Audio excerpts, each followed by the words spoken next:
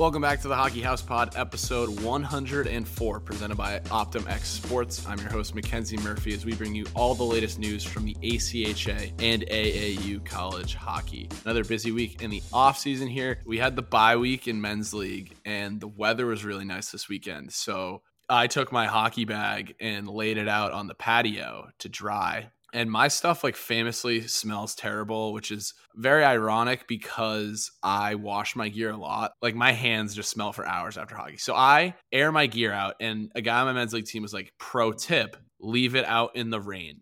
It'll get soaked, and then when it dries, the smell will not be nearly as bad. It's not going to make it go away, but soak the hockey gear in the rain and then let it air dry. And so I let my stuff air dry all weekend. And then not even thinking, today it rained. And I'm like, oh, yes, my stuff's going to be perfect. And then I get picked up by Vin on the way home from work. He's like, dude, I completely forgot about our skates. It's you don't want the rivets of the skates getting soaked. That's where I'm at. I just got home from work, so I haven't even had time to go check and see what the skates look like. But it's not raining anymore, so I guess they're doing nothing but drying at this point. So no skates might be better than soaking wet skates at this point. But we'll throw it over to Collins because I know he is itching to put the skates on here pretty soon. I am so excited. I mean, I've been working out all summer, but I really just started pushing this past week. I had a bit of an existential crisis because I realized, oh shit, this is my last season. Hockey keeps me in shape. It keeps me happy.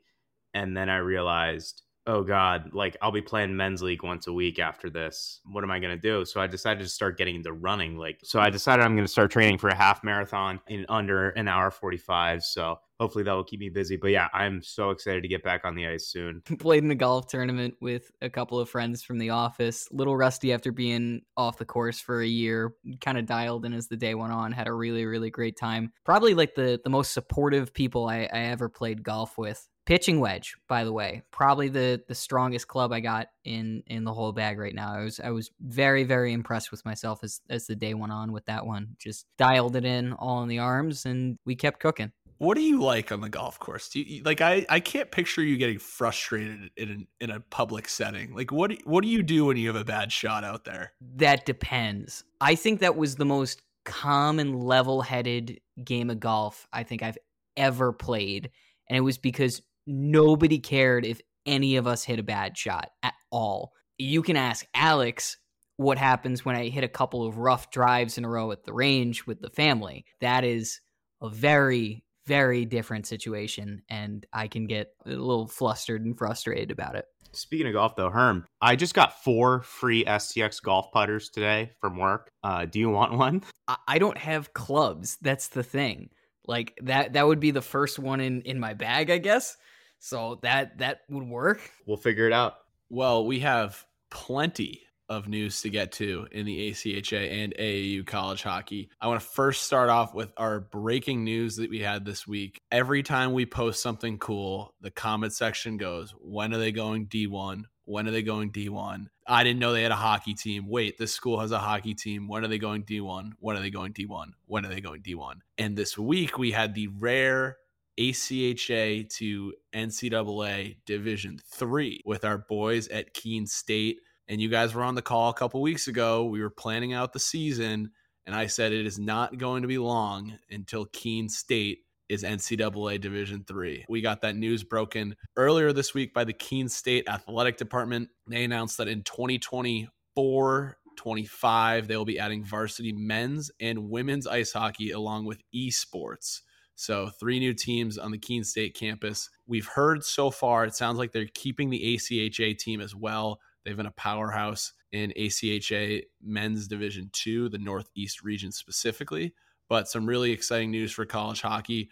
Herm, first thoughts when you saw this news break? Because like I mentioned, we were literally talking about this the other day. My first thought was that Murph is absolutely going to freak out about this because this is very much in your backyard. You love the Keene boys. I hate to be a sucker for the videographers, but there's got to be a massive shout out to Rowan Hopkins and Riley Bergstrom at Rowan Hopkins and at Berg Visuals for their work with Keene, putting them on a national stage with some of those highlight reel clips. There's a growing trend at this point of social staffs putting those spotlights at a national level. Yeah, I was definitely very excited. And we've talked about it when we've had the Keene guys on before, the video guys, Berg and Hopkins, like they do a terrific job. And if it wasn't for their work, a lot of people wouldn't know Keene State had a hockey team. But you look at the videos and there's 500 plus people in the background of them going nuts at Keene Ice. And that's a rink that honestly didn't even exist when I was growing up. Some comments pointed out Keene State actually used to play in a show barn. They would have the Cheshire Fair in the fall, and then after the fair was over, they would freeze over the floor of the horse show barn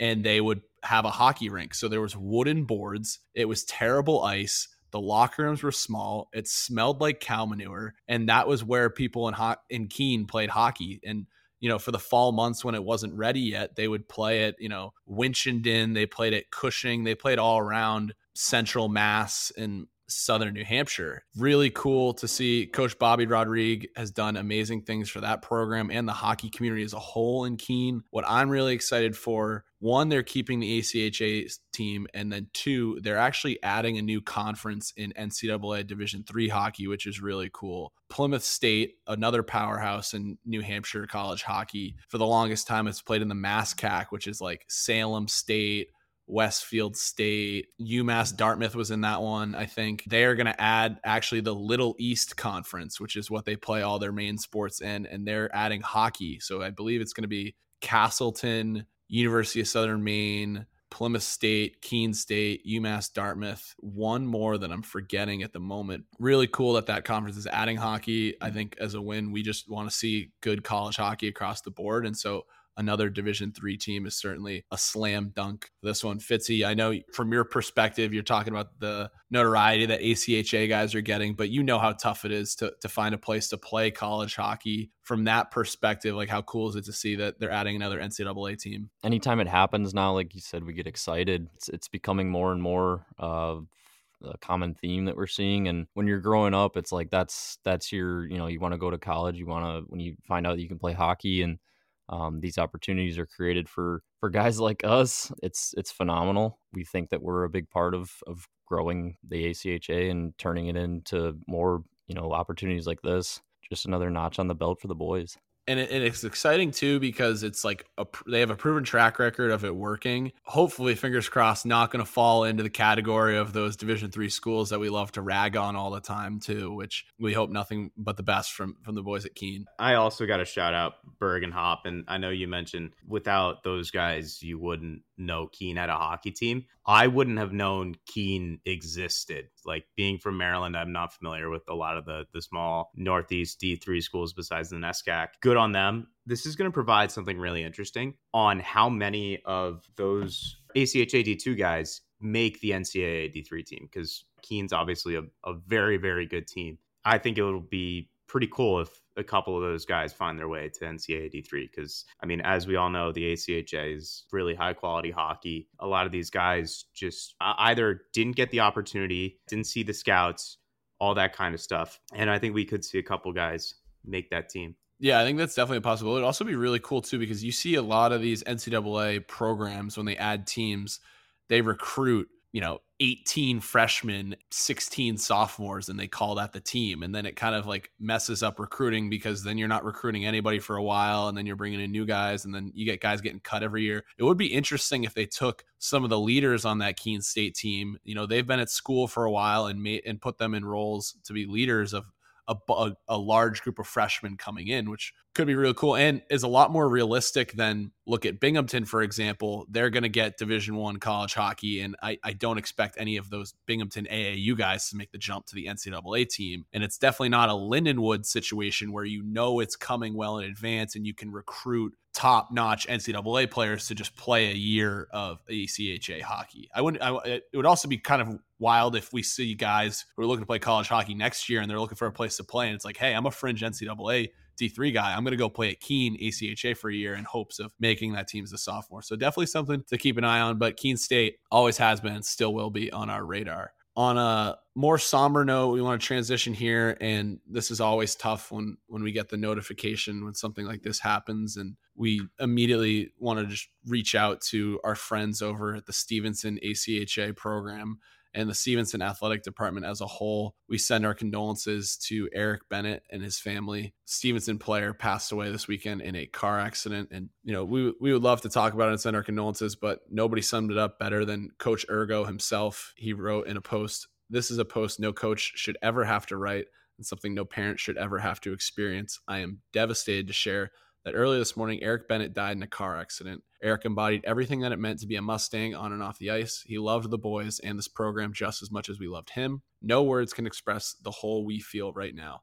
I'm in contact with Eric's mother and asked that we give her and her family time to process and grieve. In the meantime, if you would like to help, we've started a GoFundMe with her permission to help ease the burden, and we will share any services and arrangements once they are available. Signed, Coach Ergo." And that link to the GoFundMe is also going to be available in our link in bio at Hockey House Pod. Collins, you're a Maryland guy, so this one stings a little bit closer to home. The Maryland hockey community is so tight. You grew up and were in contact with Coach Ergo. I just want to let you have the floor for a bit. I personally didn't know Eric, but like you said, the Maryland hockey community is really small. I'm only about 25 minutes from the rink Stevenson plays at, and I know a lot of guys on that team, so I'm praying for all those guys. It's a bit tough to realize that we're all young and you don't really think about it all that often, and I haven't been affected personally yet by the death of a friend, but it's always heartbreaking to hear this kind of news. It's tough. Yeah, we, like I said, want to send our condolences to the boys at Stevenson. As always, that link is in our bio if you would like to make a contribution to the GoFundMe. This weekend, there was plenty to keep busy. It felt like everybody had their eyes on Oppenheimer or Barbie and trying to put a fun ACHA, AAU college hockey spin on this thing. We were looking for teams with the best pink jerseys, posted photos. Liberty obviously had the Hawaiian shirt pink jersey, which I thought was a good one. The rest of them were all breast cancer jerseys. You had Colorado Mesa. Theirs remind me of almost like a pink Whitney jersey, black with the pink trim. Kutztown had a nice one, white with the pink ribbons across. Arkansas, Marist, Drexel, throw Syracuse in the mix. William Patterson was in there as well. Alabama had a good one. So I feel like pink jerseys are almost kind of a staple in the ACHA and AAU college hockey. It seems like almost every team's trying to get them. Indiana, too, forgot them on the list. They have a pink jersey now. Kentucky had one as well. And again, just another reason to come play with us on the fun side of college hockey. We get a little more into it with the specialty jerseys, it feels like. Another cool thing we saw this weekend was, I think everything college hockey deserves the credit for this trend popping up. Everything college hockey posted they did a collab post with Bleacher Report, Open Ice, and it was like NCAA 24 video game covers. Sure enough, that caught the eye of Braden Loge, who,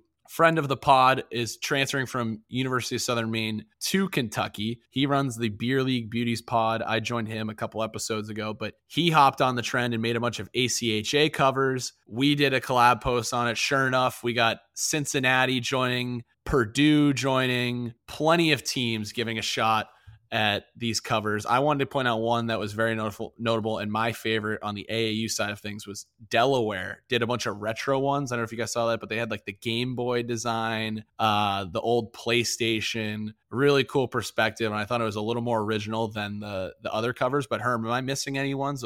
There was a bunch of teams hopping on the bandwagon this weekend. Yeah, EMU and UNC both took a stab at it as well. Yeah, the UNC one with the photos, that's tough to beat. A couple stick taps in hand this weekend. Great article from Robin Wark of the BCHLnetwork.ca on UNLV's own Matthias Delmont. Matthias had stops in the BCHL, MJHL, and NAL in juniors. He was originally committed to Utica College, but transferred to UNLV. He played with the Rebels last year. He had 18 points in 25 games. Good little write-up on him. Also wanted to give a shout out to Indiana head coach Matt Granda, who is leaving IU for a position with JP Morgan Chase, and to spend more time scouting for the Waterloo Blackhawks in the USHL in 2 seasons as the associate head coach at Indiana, totaled a record of 47-15-1, 2 TSCHL playoff championships, and 2 Nationals appearances for the Hoosiers under his record. Also, wanted to give a shout out. Did you guys see this one? Cameron Shabbat spent 4 years at Indiana Tech, and he is going for a 5th year at Kentucky. We threw this up on the story. In 4 seasons with Indiana Tech, he had 163 points, good enough for 60 goals, 103 assists. He was the Indiana Tech Male Athlete of the Year last year. 4 years with the Warriors, And where else is he spending his 5th year but going down to Lexington, Kentucky? I can't imagine. I actually saw this and was like, maybe I should have done that. 4 years and then go take a 5th year somewhere like Lexington, Kentucky and play in front of all those people going nuts. Shout out to Cameron, wishing him nothing but the best of luck at Kentucky. And without further ado, we have a great interview this week. We sat down and talked with the assistant AD for communications and creative content at Tennessee State University, his current admin for the hockey team right now. Nick did an awesome job kind of walking us through what his job is like right now, what the future entails for the TSU Tigers and their hockey program once they take to the ice in Nashville. And as always, this one is brought to you by OptimX Sports. OptimX Sports provides team the opportunity to build and manage their own website. Nobody does it better than OptimX. They are signing up club lacrosse teams, rugby teams, college hockey teams. Everybody is hopping on the train. It's because they are the best at what they do.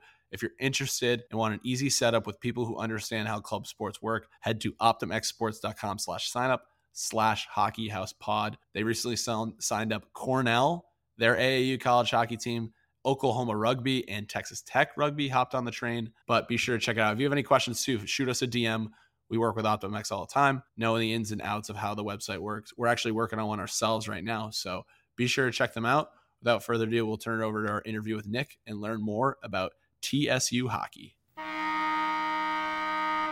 We're pleased to be joined by the assistant AD for communications and creative content at Tennessee State University, Nick Guerriero. Nick, welcome to the Hockey House Pod. What's up, guys? How are you tonight? We're psyched to have you on. I can't imagine what the last couple of weeks have been like for you since the news broke that Tennessee State would be the first HBCU to add college hockey.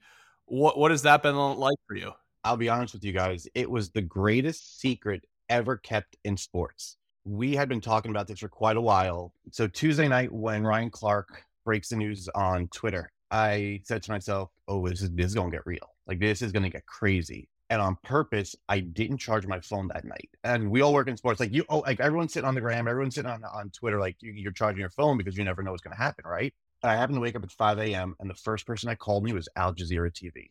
So just think about that. And that's how the story starts. Well, our story starts on that Tuesday night. We had just finished recording the podcast. We checked Twitter as soon as we're done. Because, we, like any show, you make your notes and you hit the notes. And as soon as the notes are done, you close. And then just like you mentioned, the first thing we do is we check Twitter, we check Instagram and see what we missed while we were talking for an hour. Did you guys see the tweet about Tennessee State? Like, we've all known for a couple of years now that Tennessee State was exploring adding hockey. And it felt like we hadn't heard anything for a while. And now all of a sudden we're like, wait a second, there's an article from February that says that they're in serious talks about adding this. And it's like, we sat here, it's 11:30 at night, and we're like, should we post something? And nothing from ESPN, nothing from Bar Down, nothing from Everything College Hockey. And I remember sitting here, we literally had a round table discussion, like, do we post something right now? Like, are we getting punked? Like, what are we doing? And then Herm says he's going to bed.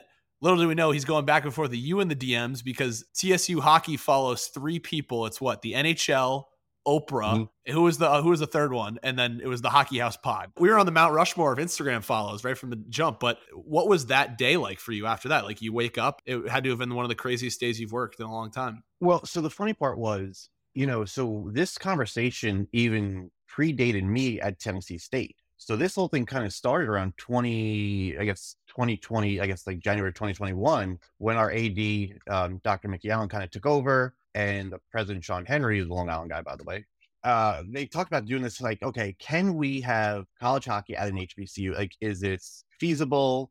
Could it be sustained and all that stuff? And they said yes. So this whole thing has been kind of going. And I'll tell you guys an insider on this one. We're going to make the announcement actually at the outdoor game in 22. That was the original plan. And everyone just kind of pulled back because it wasn't, right place, right time. But that was the original run, was going to be Eddie George, obviously played for the Titans. He's our football coach at TSU, doing the ceremony with the puck, but then taking his jacket off and having a TSU hockey jersey on. I'm all about the Disney, the Fifth Avenue, stuff like that. But when we all kind of talked about it, it was like, we just didn't have everything, like our ducks were in a row, right? Talking with you guys that Tuesday night, essentially kind of like, I teased it a little bit. Like, I didn't give you guys too much. That was the fun part. They're like, hey, can we break it? I was like, let's wait a little bit. And then, like I said, Ryan Clark did it. No, Wednesday was crazy for me because not only am I the person running the team, but the NHL also wanted TSU to manage the press conference because they had the draft, right? So it's like, hey, we're going to allow you guys to do the press conference at Bridgestone in the draft room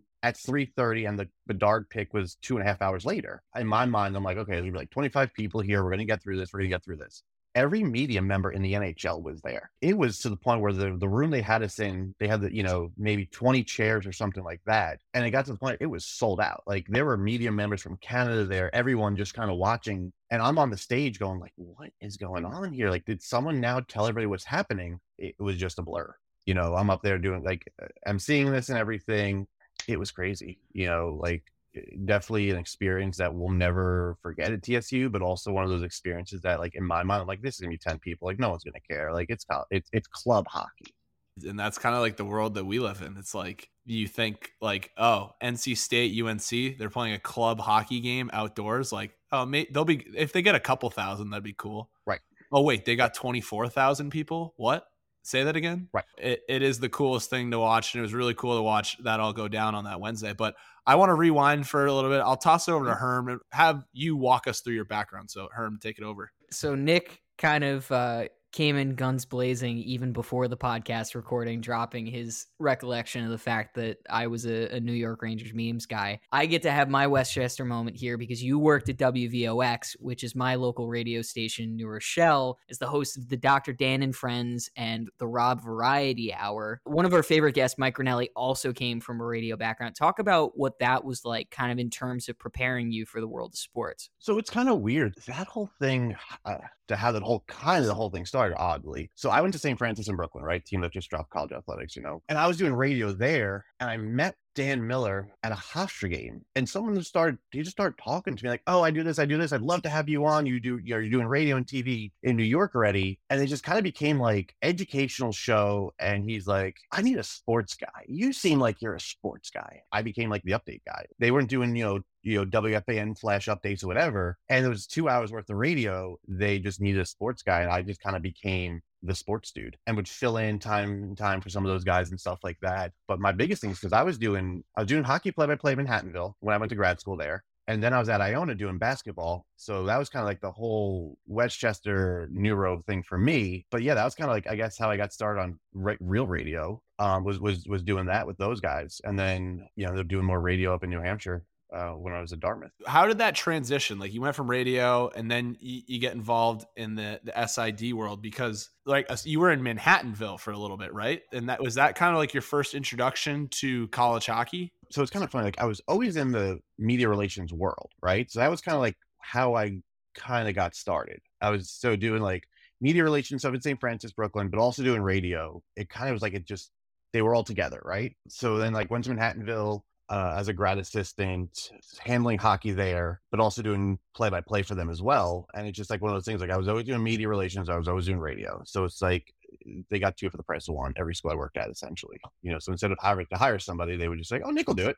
And speaking of that, oh, Nick will do it, we dug up an SVG article about you completely overhauling Manhattanville's broadcasting system as a 23-year-old. All of us are very young professionals working in the sports industry and trying to cut our teeth, make our name. I got to know about the horror stories of trying to modernize that system, I'm sure on a shoestring budget. Well, not only on a shoestring budget, but it was also a D3. You got to think like most Division III schools back in, this is 2009. Everyone was either doing like internet radio. No one was really doing terrestrial radio. Not many schools were doing actual like video streaming, like full 4 or 5 camera shoots, the full play-by-play graphics and all the 9 yards. So when I got hired at Manhattanville, it was really because my background, I started at St. Francis, the first HD broadcast for non-Power 5. Going to Manhattanville, the athletic director at the time was also Keith Leventhal, who was the hockey coach. Pretty much like, you can have whatever you want because hockey's got to be our bread and butter. We were playing at Rye Playland, and everyone knows Rye Playland doesn't really have much amenities to it. So he kind of said to me, like, how much do you need? I'm like, 10 grand. And at that time, for a Division III school, like, that's a lot of money. We were able to do it. We ended up working with Pack Network, who was originally started out of like Northeastern and BU. I brought them down to purchase and kind of bought the equipment from them, ran the show and everything. The article then came out talking about how here's this 23-year-old that just put a Division III team on the map, essentially from a broadcast side. The other thing that they didn't talk about was we were the only team doing terrestrial radio in Canada because all the Canadian hockey players and a lot of their parents, for some reason, like back then, they weren't able to get the streams over the border. A bunch of the players from Saskatchewan, we found out a way that their radio station would call into the WMVL at Manhattanville, and then I'd be able to get the stream out that way. So it was just one of those like throw it against the wall and see what sticks type of deal. Wow, that is unreal. I saw the part in the article where it's talking about Canada, and I just figured it'd be like a couple of Ontario kids, maybe a Quebec kid playing at Manhattanville, but getting it all the way out to Saskatchewan is something. Yeah, we had a kid that transferred in from Maine, from like Yellowtail, all the way up north, So yeah, so that was like one of the things that was like the biggest, and that's how we made money. Thinking about revenue, we were making revenue from that because these radio stations were having to pay us to get the signal and to be able to, I guess, illegally do it. Because back in the day, you weren't able to get like the ESPN pluses in Canada. Same thing now. Like if the ESPN kind of has a geo block essentially for anything in Europe. So that's why like a lot of these other like sidearm websites that these athletic departments have to do a separate video broadcast to get it to the international feed. Well, not only that, ESPN Plus is blocked in Canada. So like Liberty University, all the Canadian guys, they have a completely different stream. And then I think Minot State as well has a completely different stream for Canada as well. So it's interesting to see how you did that. Well, and then it's not quite Canada, but your next journey was up to New Hampshire, where you got to work at Dartmouth, which is where 8-year-old Mackenzie Murphy thought he was going to be playing college hockey. What was that like, making the jump up from the Division III level, heading up to Dartmouth, a well-known Ivy League? So it was kind of interesting. So I got hired there, once again, so this is when the Ivy League Digital Network kind of started, right? So this is when all these conferences started having these conference packages. And same thing with Dartmouth. They were kind of mom and pop shopping it for the previous times. And they were using like NSN. I'm sure you remember Mackenzie, NSN, like the TV, the regional sports network up there. My high school hockey games. Yeah. When we played against Berlin in hockey, it was on NSN. So their deal was like, okay, we have to do this Ivy League network, but there's a station that kind of wants to work with us, so let's map it together. And that was kind of the deal I brokered with them to be able to get it on there. Like I said, I was living in New York, and at the time they had hired a women's basketball coach. She was from New Rochelle and had known me when I was at Iona through Tony Bazzella, who was the basketball coach there, and brought me up, me and a bunch of other Italians and Greeks and stuff like that. But no one happened to warn us that it snows a lot up there, especially in Hanover, which is in the valley. My first year was like 120 inches of snow, and I had a sports car, I had a Hyundai Elantra sports car, right? I'm sliding all over the place. But it did give me the opportunity to kind of work with some great people up there, and the very famous Dartmouth MIH Twitter account that Pat Salvis ran. I was working with him on a lot of that, and it gave me an opportunity to learn a little bit more on the social media world, right? So we're doing all the video, doing the radio and TV and media relations, but that's kind of where the journey into social media for me now starts as well. Yeah, and that was something in doing our research, I had no idea that you had the keys to that account. I mean, if you were on hockey Twitter, I want to say like, what was it? Like 2013 to 2015. Yeah. And I was probably a little late to it. I was following along in like 2016, but you were there from the beginning. Like Dartmouth hockey Twitter was trolling college hockey teams the way you see the Golden Knights troll other NHL teams. It was trolling before it was cool for team accounts to troll. And Herm, you work in Utica, where that's like kind of the thing too, like trolling other teams. Like walk us through, because you didn't come from a social media background, and all of a sudden you're controlling the voice of a college hockey team. Pat really had the keys. I was kind of the DJ playing music, sitting in the front seat type of thing. I would be the dude egging him on. Of course, Pat being from up in New Hampshire, so he kind of grew up in that area. Me being like the New York City idiot would just be like, oh, let's just say this, let's say that, and people are like, all right, you got to remember, this is an Ivy League, so we got to be suit and tied and everything. I'm like, no, we got to be a little bit like funny and stuff like that, because especially Dartmouth hockey, let's be honest, wasn't the greatest, right? They weren't winning the Ivies, they were barely winning the Ledyard. But how do we get followed? How do we get people to see us? Like, yeah, Tanner Glass wins a cup in Pittsburgh, Ben Lovejoy wins one. That's great. All the guys that kind of came out of the Dartmouth program. How do we get people that don't understand? Here's this team that wears green. They don't have a mascot; they just have a color. And we were just kind of one of those like, let's just be idiots and see how far we can go with this. No one ever stopped us. And then it's kind of funny now looking at it after Pat left, it just went downhill for them. Very vanilla. It's just like every other Ivy. But it kind of allowed us to just push the envelope and stuff like that. Pat went to Quinnipiac, and he was even chirping them. And there were times that other teams would try to chirp Dartmouth, and they would just like that one hit, or like the next play would happen, and like kind of the Vegas Golden Knights. You know, we were the original ones that would be like 1-0. If we were losing, like we would just be like so saucy about it. Like we would just, 0-1. What are your thoughts on not posting a score graphic when you lose by a lot? All right, here's a funny one on that one. So I've actually learned, and I don't know if you guys follow Auburn men's basketball. So Auburn men's basketball, when they played Murray State, so now down in Nashville. So Murray State didn't post a score when they got the crap beat out of them. Every team they played going forward, they would trash them. I kind of learned a little bit about it until finally the guy that's running like called me. He's like, hey, look, I know you have nothing to do with this, but we are going to annihilate you because the team that we just played who's in your conference wouldn't put up a score. My side of it is like, a game happened, the game happens. Put up the score. Like you get the crap beat out, you get the crap beat out of you. If you have a coaching staff who's cool with it, you can have fun with it. At Tennessee State, we lost to a D2 team, right? Eddie George is our football coach, and like everyone was pissed. We still on social media had fun with it. Like, oh, sorry, we lost there, but hey, we got your money. Like, hey, people came to the game. Like, we had a little backlash on that one, but social media is fun. Like, let it be. People take it too serious sometimes, especially if you're a team account. Like, sometimes GAs are running it, sometimes students are running it, sometimes 36-year-old white guys are running it. Yeah, a lot of the guys listening to this podcast, a lot of the guys making this podcast right now were the players running. Like, Right. A lot of the guys are going to listen to this, and then they're going to play in a game one weekend, and then they're going to get on the bus and they're going to make the ground themselves. So I think it's cool to hear from you because, especially at the club hockey level, it's a lot of students doing this type of thing. We really want to touch on the Tennessee State hockey stuff, but walk us through, how'd you get from Dartmouth to Tennessee? Like, fill in that gap for the people listening at home. All right. So I went from Dartmouth down to DC to American University for a couple of years to run men's basketball for them. Same thing, kind of rebuild their social and stuff like that. Had a cup of coffee at GW, but not long enough to finish the cup of coffee. And then COVID happened. Got out of the industry completely. I ended up working on Wall Street for a bit doing business deals and trades. I get a random phone call on a Saturday night sitting at a bar. They always say whenever someone calls you, always answer the phone, right? So I get this call. It's my athletic director, Mickey Allen. It's like, hey, are you Nick, right? I'm like, yeah. He goes, I heard you're the hottest free agent in college sports right now. And I'm like, oh, okay, like, move, like, what do you want, man? Eddie George is our football coach. The PR person didn't really last long. It's week 5. You want to come do football? And I'm like, no. Calls me back. No, seriously, like we need somebody to be in our thing. Do you want to come and be our PR guy for football? My girlfriend at the time was from here, so I was like, okay, let's move to Nashville, whatever. The only other time I had been here was as a drunk Jets fan, and we all know what that's like when you're the visiting team fan showing up here. You don't remember much of the trip, especially when you were a Jets fan back then too. Eddie George calls me and says, hey man, I need somebody. And I'm like, man, this is Eddie George from the Titans. Like, that's kind of cool. Part of the conversation is my athletic director says, I see you have some hockey thing. Hey, we want to be the first HBCU to add hockey.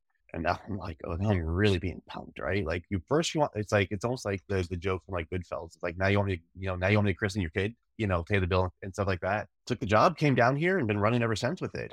Was with coach today at media day. But this whole hockey thing is like, it's been 2 years of trying to figure it out, working with the NHL, working with the Preds. There's a lot that's in the hopper that maybe within the next month or so people will hear about. We're moving right now. I'm trying to get a coach. I'm trying to get somebody to run my operations side of it, talking to players and trying to get some players to come play for us. I will say this though, not knowing the club world, and you guys are gonna think I'm an idiot, but like I didn't even know that there were like between ACHA, the College South League, there were so many different rules. I didn't know the different, like for instance, like in ACHA D1, like you got to wear suits every game, and then like in D2 and D3, completely different world. They're fooling you with that stuff. ACHA D1, we got away with tracksuits on the road. No, it's a confusing world because Herm puts it the best. You have ACHA hockey. When people think club hockey, they think ACHA hockey. The same way when you say Zamboni, people think Zamboni, but there are other brands of Zambonis. We just call them all.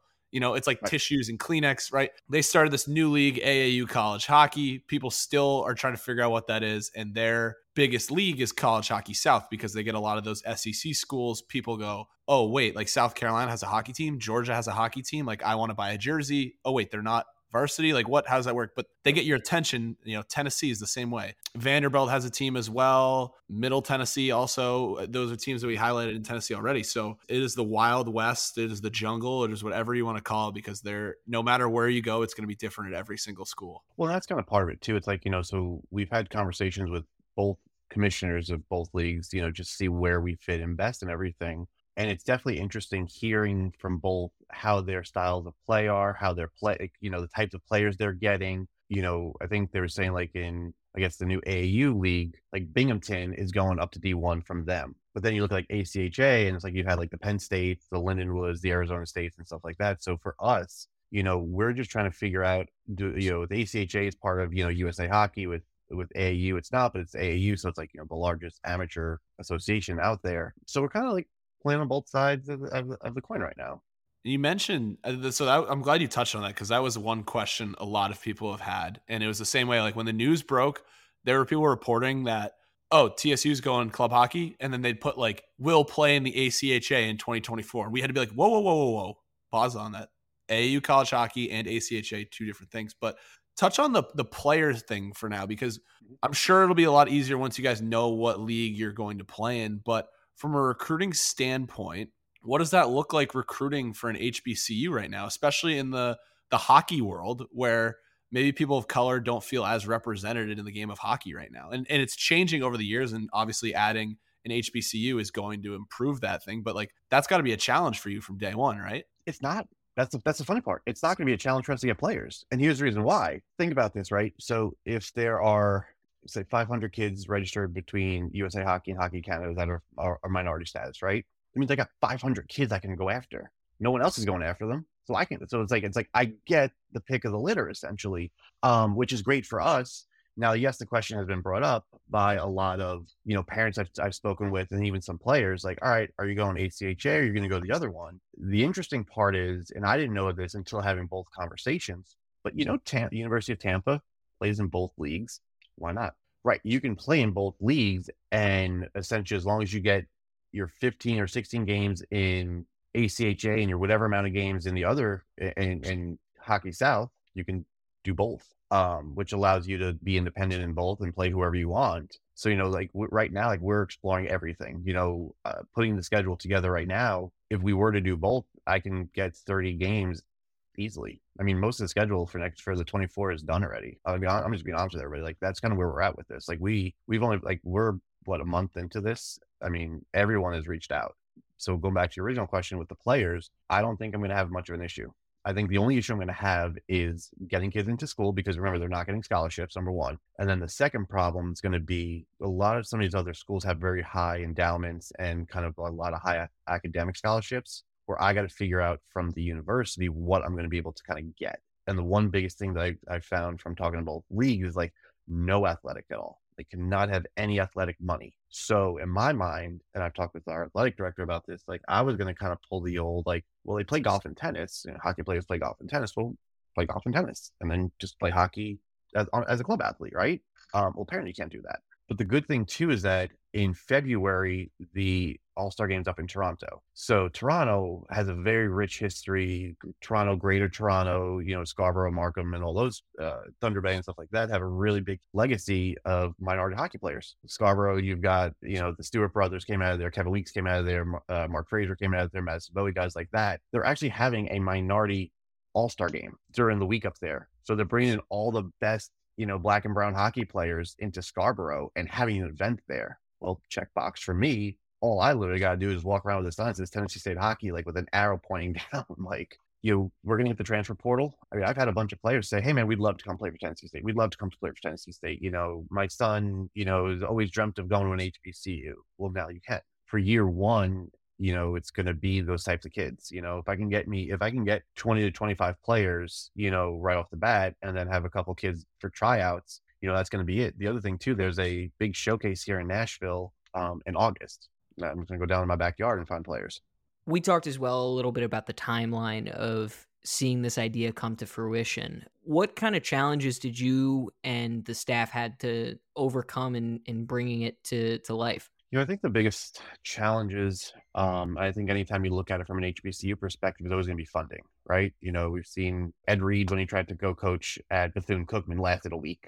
Like I could say at least I lasted more than Ed Reed did, without kind of losing it on people from that perspective. But I think the biggest issue we're going to have would be the funding, and what we're starting to do, and have been the reason that we're going to go club first is so that we can kind of do that crowdsourcing, not really the GoFundMe style, but reaching out to influencers and donors and people that are seeing our story that kind of want to, give back to an HBCU. I've had parents, I've had random people say, hey, my 2 kids played hockey. I think your story is great. Here's a donation. Working with the local Nashville community, working with the Preds, working with the NHL. Obviously their commitment to this is important because it adds diversity to the sport. It also gives Black and brown players a safe haven place to go where, like you guys were talking about before, where, maybe they play on a team right now that's 90% or 95% white, maybe they just don't fit in. So now we give them the opportunity to come play for us, whether they're playing at a junior team, whether they're playing at a high school, playing for another club, or even if they're, playing at an NCAA level that they just, they were scratched every game so they didn't get to play, now we give them an opportunity to come play. Are there any individuals at those kind of high level organizations, whether that be the Preds, the NHL, College Hockey Inc., anyone like that you want to kind of spotlight as being kind of champions for DEI? So I think we'll start with, obviously Kevin Westgarth, is VP of business development with the NHL. So he's our liaison to them. And with that, then you got, Mike Snee, Sean Hogan, and Jason from College Hockey Inc. I talk to those guys religiously, whether we're bouncing ideas off each other, going over budgets, even getting recommendations on guys that we should be talking to for these positions. I think from the Preds, you look at Sean Henry, who's the president of the team, and guys like Bill Wickett from their marketing department. There's a guy on the Predators, or used to play on the Predators, that I need to have a conversation with. He hangs on ESPN a lot. Not going to name drop who it is. And I'll even say this, Anson Carter from TNT. Like Anson and I have known each other since he played for the Rangers, and he's been a really big friend, to try and bring this together for quite a while. There's not 2 days where he's not texting me going, hey, what's the update? Hey, what's going on? Hey, what's going on? Even before we announced it. And actually, he was the first person I called to tell him that we were doing this. And I literally thought he was going to jump through the phone. So just seeing guys like that have just been tremendous. We were at the NHL awards show, and then there was a post party, and speaking with some of those guys like Joel Ward, Madison Bowie, and stuff like that, and asking those guys when you guys were kids, if there was an opportunity to play at an HBCU, if you weren't going to Canada, would you have done it? And a lot of them said yes, or even the opportunity to go to a all minority camp. Seeing the NHL and a lot of the players kind of coming through has been tremendous. The day before we made the announcement, we were at the Players Inclusion Coalition, right? It's a minority run group. So it's funny, Ryan Reeves is there, George LaRock was there. I mean, that dude's still big. Anson Carter was there, Al Montoya was there. These guys were all in for this. They were, hey, whatever you can do, give us a call. Hey, we'd love to be, lend a hand, be a voice, whatever. So we've got nothing but just tremendous, responses. And I'll even say there's been a bunch of D1 teams that have reached out to us. There's teams that have said we want to be game one for you when you go play, when you go to Division I. Even on the club side, there's a team that has already said we will be game one for you. We will play you in Nashville. We will travel to you just to play this game. Well, that's what I want to ask about is game one. And I think I know what team you're talking about that reached out and said, we'd love to be game one. What does game one look like? Because you're talking about all the support that this team has built up. And I imagine that it would be way too many people to fit inside the Ford Ice Center. Is there been any conversations about what the home rink would be like for the team? So that's kind of where we're at right now, just trying to figure it all out, between Ford Ice and Centennial, less than a mile from campus. That's where the Predators have their practice facility. Between one of those two, that's probably where we'll play club. Our goal at Tennessee State is to build an arena. Our university's master plan is to build kind of a Quinnipiac style arena where you've got a basketball on one side, hockey on the other. We don't want, Omaha's got the flip stadium. I don't want to have to keep flipping over a court and ice. I want to have two separates, so that our team can properly have what they need. And I think that's kind of the tough thing too. And having those conversations, I look at what LIU did and what Sacred Heart did back in the day when they were playing at just community center rinks. I don't want to do that. I want to be able to put our team in the proper place. The one thing about Tennessee State that's interesting that not a lot of people know is that we, for the last 30 years, have played all of our football games at Nissan Stadium where the Titans play. So we're one of the only FCS football teams that are playing at a 65,000 seat stadium. Have I had those conversations with the Predators about maybe playing some games there? I'd love to. We've had those conversations, and could game one be there because it's of how big the potential could be. But even when we go into, NCAA Division I status, until we have a facility, I want to be able to play at a place that looks like a college hockey arena. I remember, like when you look at Lead Arena and for Dartmouth and you look at that college hockey feel, like we'll have that at some point here in Nashville, but I don't want to go into like day one against whoever that team is for the Division I world and be playing at like a kids rink with like 400 seats.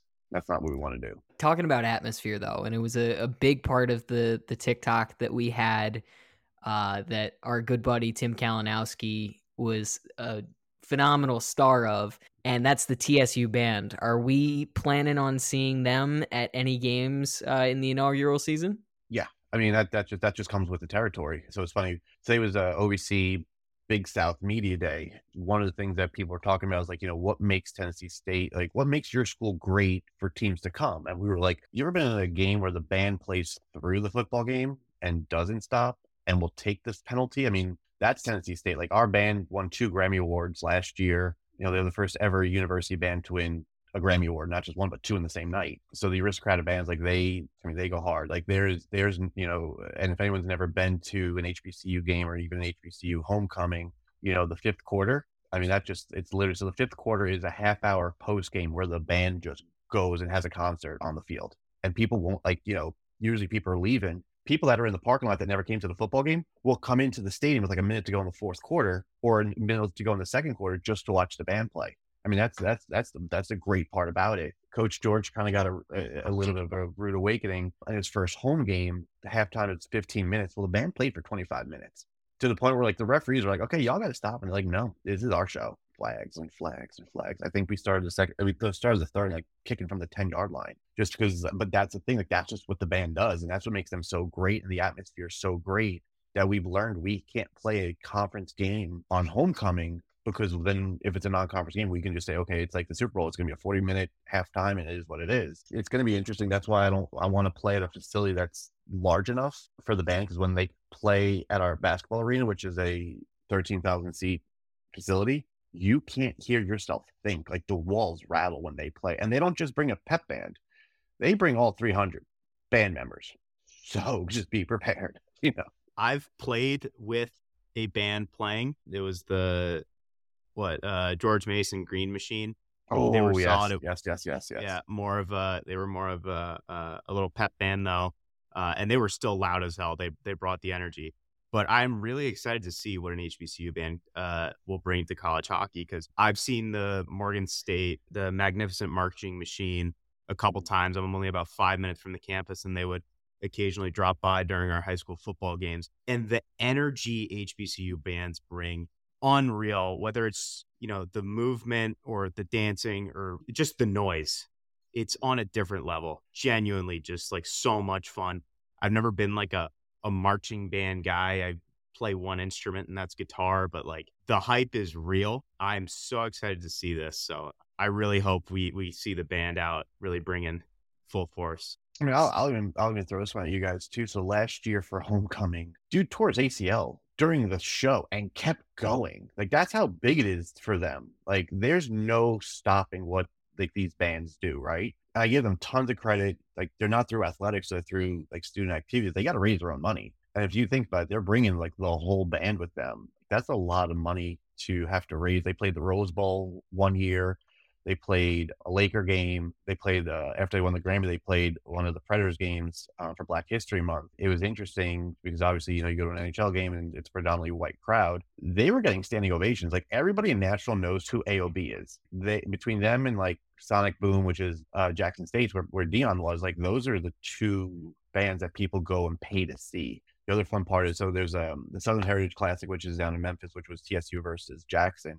It was the battle of the bands. Like they would have a parade just for the band. Like nobody cares about football. Like the football wasn't even part of like the parade of the game. It was just the band for both schools. Like Eddie's like, oh, okay, guys, Eddie George, like, hey, this is awesome. Like we're playing football, and Dion's looking at the same thing. And everyone's like, yeah, no, just get off the field, like let the band play. So that's like what HBCUs are all about. Not to say the athletics isn't there, but everyone comes for the pageantry. Not only that, but you're talking about being at an HBCU for the band. The outfits that people wear to games are like ridiculous. everyone comes dressed to the nine, and it's a party. It's like going to like your family reunion every Saturday. Something that I've never been a part of in the Northeast. We could say like, yeah, you go to a hockey game and everyone goes for warm-ups and it's like, 10,000 people and this and that. But like, no, I mean, they start partying at like 5 a.m. Like the tailgates are ridiculous. And if you don't, and everyone knows everyone. And on Fridays, they do they do catfish Fridays and you have to go. Because if you don't go, then they want to know your business. But that's one of the things that just is so great about being at an HBCU community. It's family. Like it's family before anything. You talk about the outfits, makes me think, I feel like with what you've done just in your time behind the scenes with TSU hockey, feels like you're playing franchise mode in NHL. And you started out doing radio, you worked your way up to social media, and now you are running a hockey team. The best part about franchise mode for me, though, is designing the jerseys. And I want to know, is there talk about designing the jerseys? Have we already seen the jerseys? I've seen the photos. I didn't know if is that a mock-up for the time being, or is that something you guys are working on? Okay, so that jersey, which is like kind of blowing up, it's a $6 jersey. Like literally, that jersey was a $6 jersey that we had made 2 years ago when we hosted the Black Hockey History Tour. We needed something to have that day. And it kind of just became like, oh, that's a great jersey. And we're all looking at ourselves like, it's like a mock jersey we got from like this company, Troy, up in Hull, Quebec. Everyone's like loving that jersey. And I'm kind of sitting back and going, well, wait, could that be like the throwback jersey? Like, could that be like that original, jersey, that teams wear like every once in a while, like the 77 Rangers jersey or like that, the St. Pat's jersey that the Maple Leafs will wear, every couple of years or whatever. No, so like the jersey situation right now is we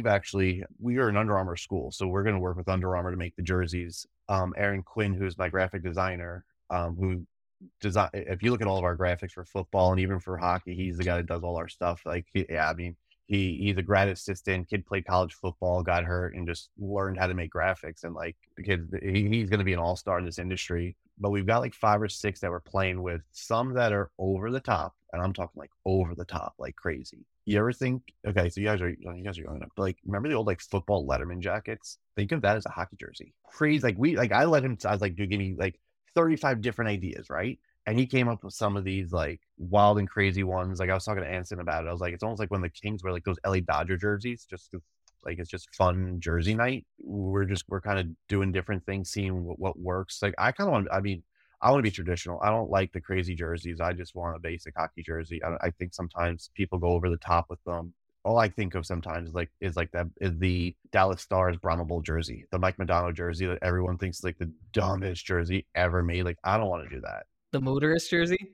Oh God. Like, yeah, like I think sometimes people get a little carried away with it. I think just looking clean. I mean, I say to everybody, like, we're just gonna be the Rangers. Like we are clean. Like it's a clean jersey, nothing over the top. It's traditional. Just give me a TSU logo on it. Give me a white jersey with blue and red on it or something like that, and I'm good to go. You talk about drawing design inspiration from the Rangers. Are we going to potentially see a Predators colored alternate jersey at some point? So someone actually brought that up. Of like, could we do that and stuff like that?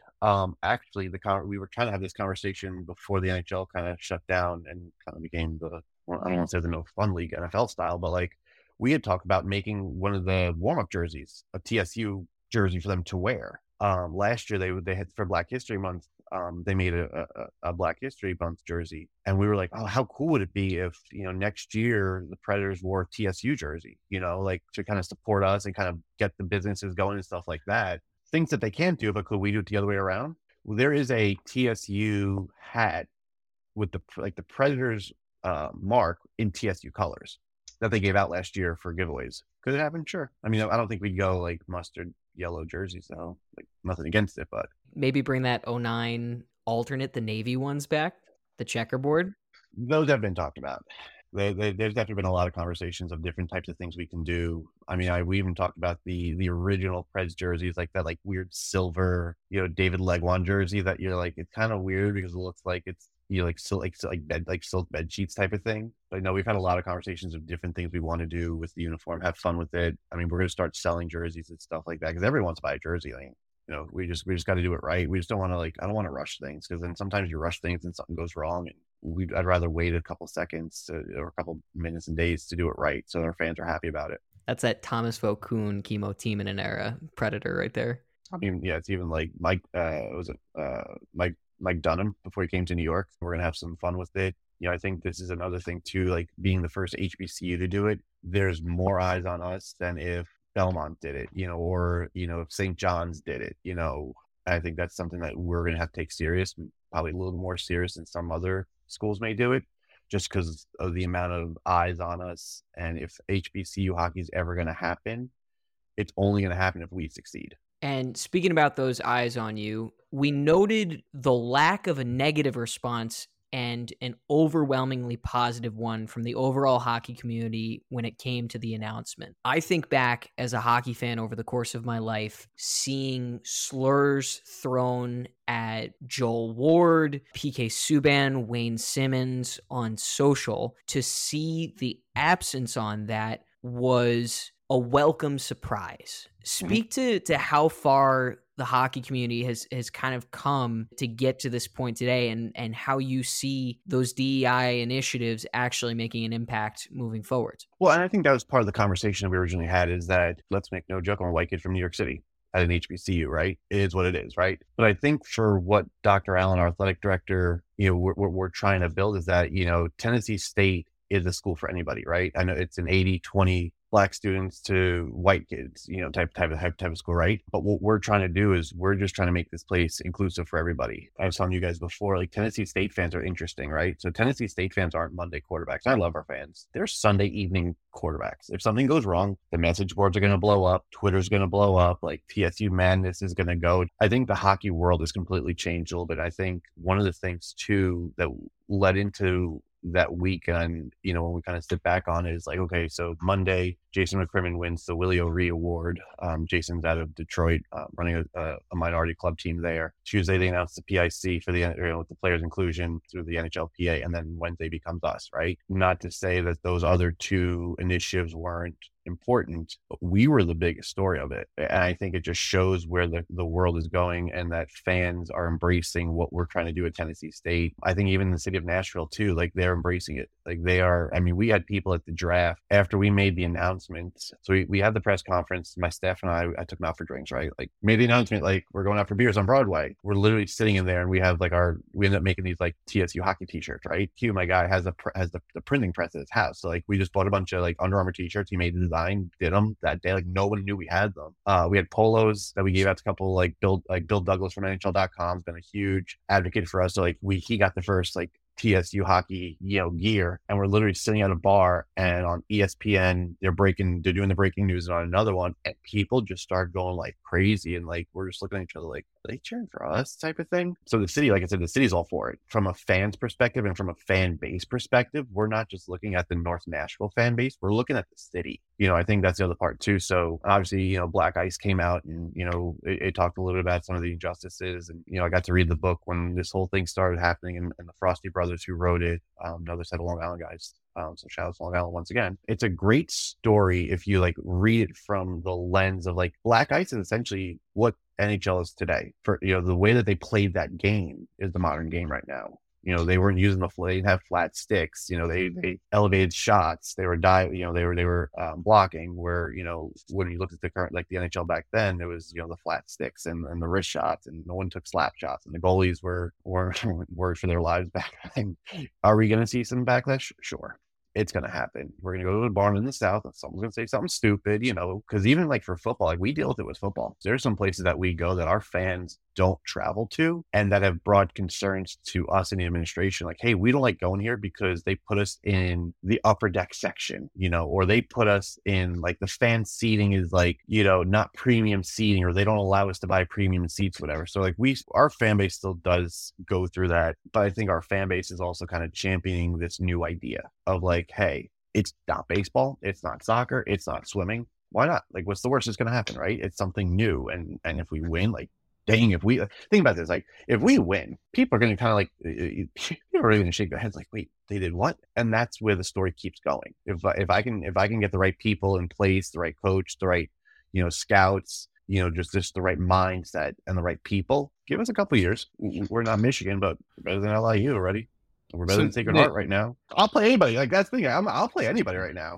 Like I chirped at Notre Dame because we're playing them in week one in football. I chirped their hockey account and I was like, hey, let's play. I'll meet you at Touchdown Jesus. And like, let's go. And I'm like, I have nobody to play. Like, it looks like my staff. I'm like, all right, look like we're playing hockey, guys. Like, we're doing what? I'm like, I kind of chirped the wrong person. So we just want to play. Like, we just want to put a team out there and just play the game. Nick, as we start to wrap this up, you talk about the story, and this is going to be a heck of a story someday. It's a heck of a story right now, but like, what does this next chapter look like? You mentioned that there's some bigger news coming in the next couple months. What are you working on in the next couple weeks, and what are the next steps? So kind of it's like a day-to-day thing. So it's like, having conversations with very, high people in the college hockey world, put together the staff, like, for me, buzz has got to be there. I have to, I want to hire somebody who is known in the industry. I want to hire a coach that someone's going to sit back and go, oh, like that's a splash. Dion was a splash. Eddie George was a splash at Tennessee State for us from a football side. I want to put somebody behind the bench that is a face, someone who TV cameras can follow and say, like, hey, this guy is well known. I've joked with PK and those guys. I was like, I'd love to get like someone like that to coach. And I was like, yeah, but I'd love to get somebody who, if we go on Sports Center, that the general fan will know who this person is. 10 years ago, if you said Deion Sanders was going to come back and coach an HBCU, like, people would have thought you were crazy for saying that. I mean, hell, Eddie George says it. When we first hired Eddie George, he said it too. He's like, man, this is something like, it's crazy. Like, why would you call me to coach a college football team? He's done really great for us. That's Eddie being Eddie. Like, everyone, when they kind of get that first question, is like, wait, you want me to do what? You want me to coach where? I feel like I've never, like, Dion at least has done some coaching. Like, what I love about Coach George is he's just humble about it, is that, like, I've never coached before. Okay, sure, why not? Last question here, and I think this is an easy one. I know it is going to be a hot ticket in town, but can you save the Hockey House Pod a couple tickets for opening night? So here's what I want to do, right? So I kind of thought about this. Like, I want to bring every media person there, and I want to have an open access media day. I'm not saying you guys can broadcast live during the game, but like, I want people to come to the game, set up your show, and kind of do like a Super Bowl media row. Like, I want people doing like shows leading up to this game with all these interviews that we've done as the announcement happens. Like, I want this to be a party. Like, Nashville's going to throw a party on Broadway, and it's going to be TSU Hockey Night. We can't wait. It is going to be so exciting. And Nick, thank you so much for joining us and giving us the ins and outs, because it's new, exciting. People have a million questions, and if people have a million questions, you must be doing something interesting. This has not stopped ringing, by the way. It's like being on the draft floor on draft night or, trade deadline day. But yeah, no, we're excited. We're excited to do this, and, hopefully everyone comes out and sees what we're putting together, and, hopefully this is a positive for the hockey community. Once again, thank you to Nick for joining us this week. Really cool to get the inside look at Tennessee State hockey right now, the first HBCU school to add a hockey program. It's going to be an exciting time in the hockey world when the Tigers take to the ice for the first time in Nashville. We cannot wait for that. Question of the week. This one comes from our friends at Bleacher Report Open Ice. They posted this earlier on social media today. What is the coolest hockey-related item that is in your home? I'll throw it over to Herm first, because he collects so many hockey jerseys. He's probably got the biggest jersey collection of all of us right now. So I got to imagine it's a jersey, Herm. Easily. And this is just out of what's in Utica right now. If I had to think about the overall collection spread across downstate New York, it might be something even cooler, but it's a Connor McDavid Erie Otters On Ice Authentic CCM jersey. Snagged it, and it is going to stay in my collection for the next 25 years. Hope to get it signed by McDavid one day. Ultimately, for when he goes into the hall, it'll be framed in my office, living room, wherever, as just a piece of hockey history. Yeah, that's a really good one. Fitz, I mean, you bring the bobbleheads every week on the camera. What do you got for us? What's the coolest piece of hockey history you have in your house? It's gotta be Gordie Howe game signed puck.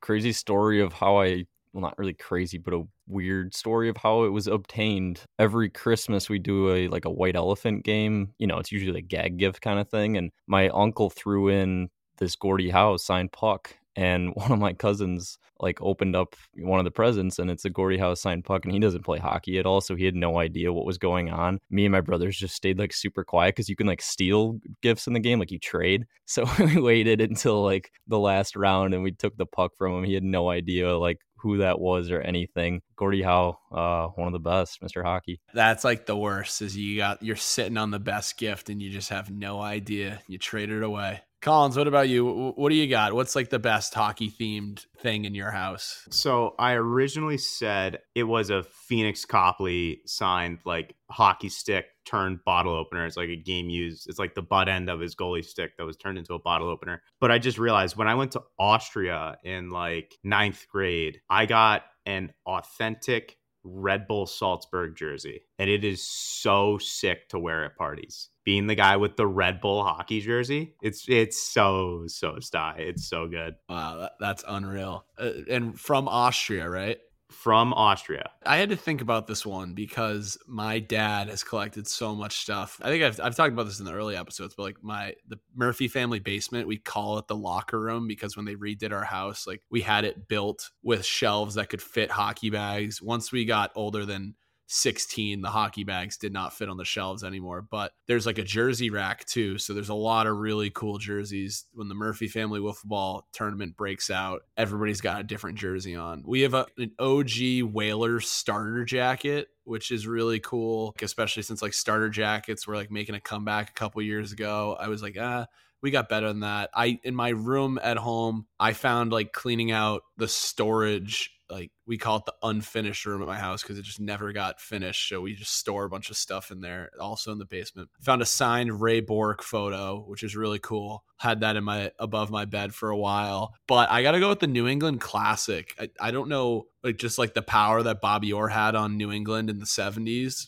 There's hockey rinks all over the place now because of him. But since then, I swear every hockey family in New England has a signed photo from Bobby Orr of the famous Bobby Orr goal and him diving across the ice. My family, for the longest time, as soon as you walk into the kitchen, it's just framed right there on the wall. And you could talk to any other Massachusetts kids, especially, it's the signed Bobby Orr photo. And you could look at Bobby Orr and be like, oh, like, why'd he do that? Why'd he sign so many photos? Like, if everyone has one, it's not that cool. But it's like Italian families like have a picture of Jesus like hanging up in the kitchen. Like in New England, they just have signed Bobby Orr photos in the kitchen. So that's it's not that cool if you're from New England, but people outside of New England don't get the signed Bobby Orr photo is a must in the kitchen. That has to be one of the greatest comparisons of all time. Italian and Irish families have got Jesus. New Englanders have got Bobby Orr. It's true. I mean, it's like they're like, wait, why wouldn't you have that in the man cave? And people in Mass like, what are you talking about? It's Bobby Orr. Like he's going to the fucking kitchen. We got a fucking picture of Bobby Orr in the kitchen. That's my masshole accent. Had to turn that on for a little bit here, but want to keep it quick today, so we'll wrap it up. At Herm, you have picking up pucks written down, and it's a shout out that I want to make sure we give. So I'll turn it over to you. Easily, biggest stick taps of the week goes to Lord DiMartino, European traveler, but still put in 10+ hours over the weekend for some incredible behind the scenes hockey house work that could truly change the future of this page. She is such an absolute asset to what we're doing here at the Hockey House, and we are incredibly lucky to have her support propelling us forwards. Huge shout out to Laura. And before we go, there was one thing I wanted to mention. If you haven't checked out the Roosevelt locker room tour video on our social media and their social media, they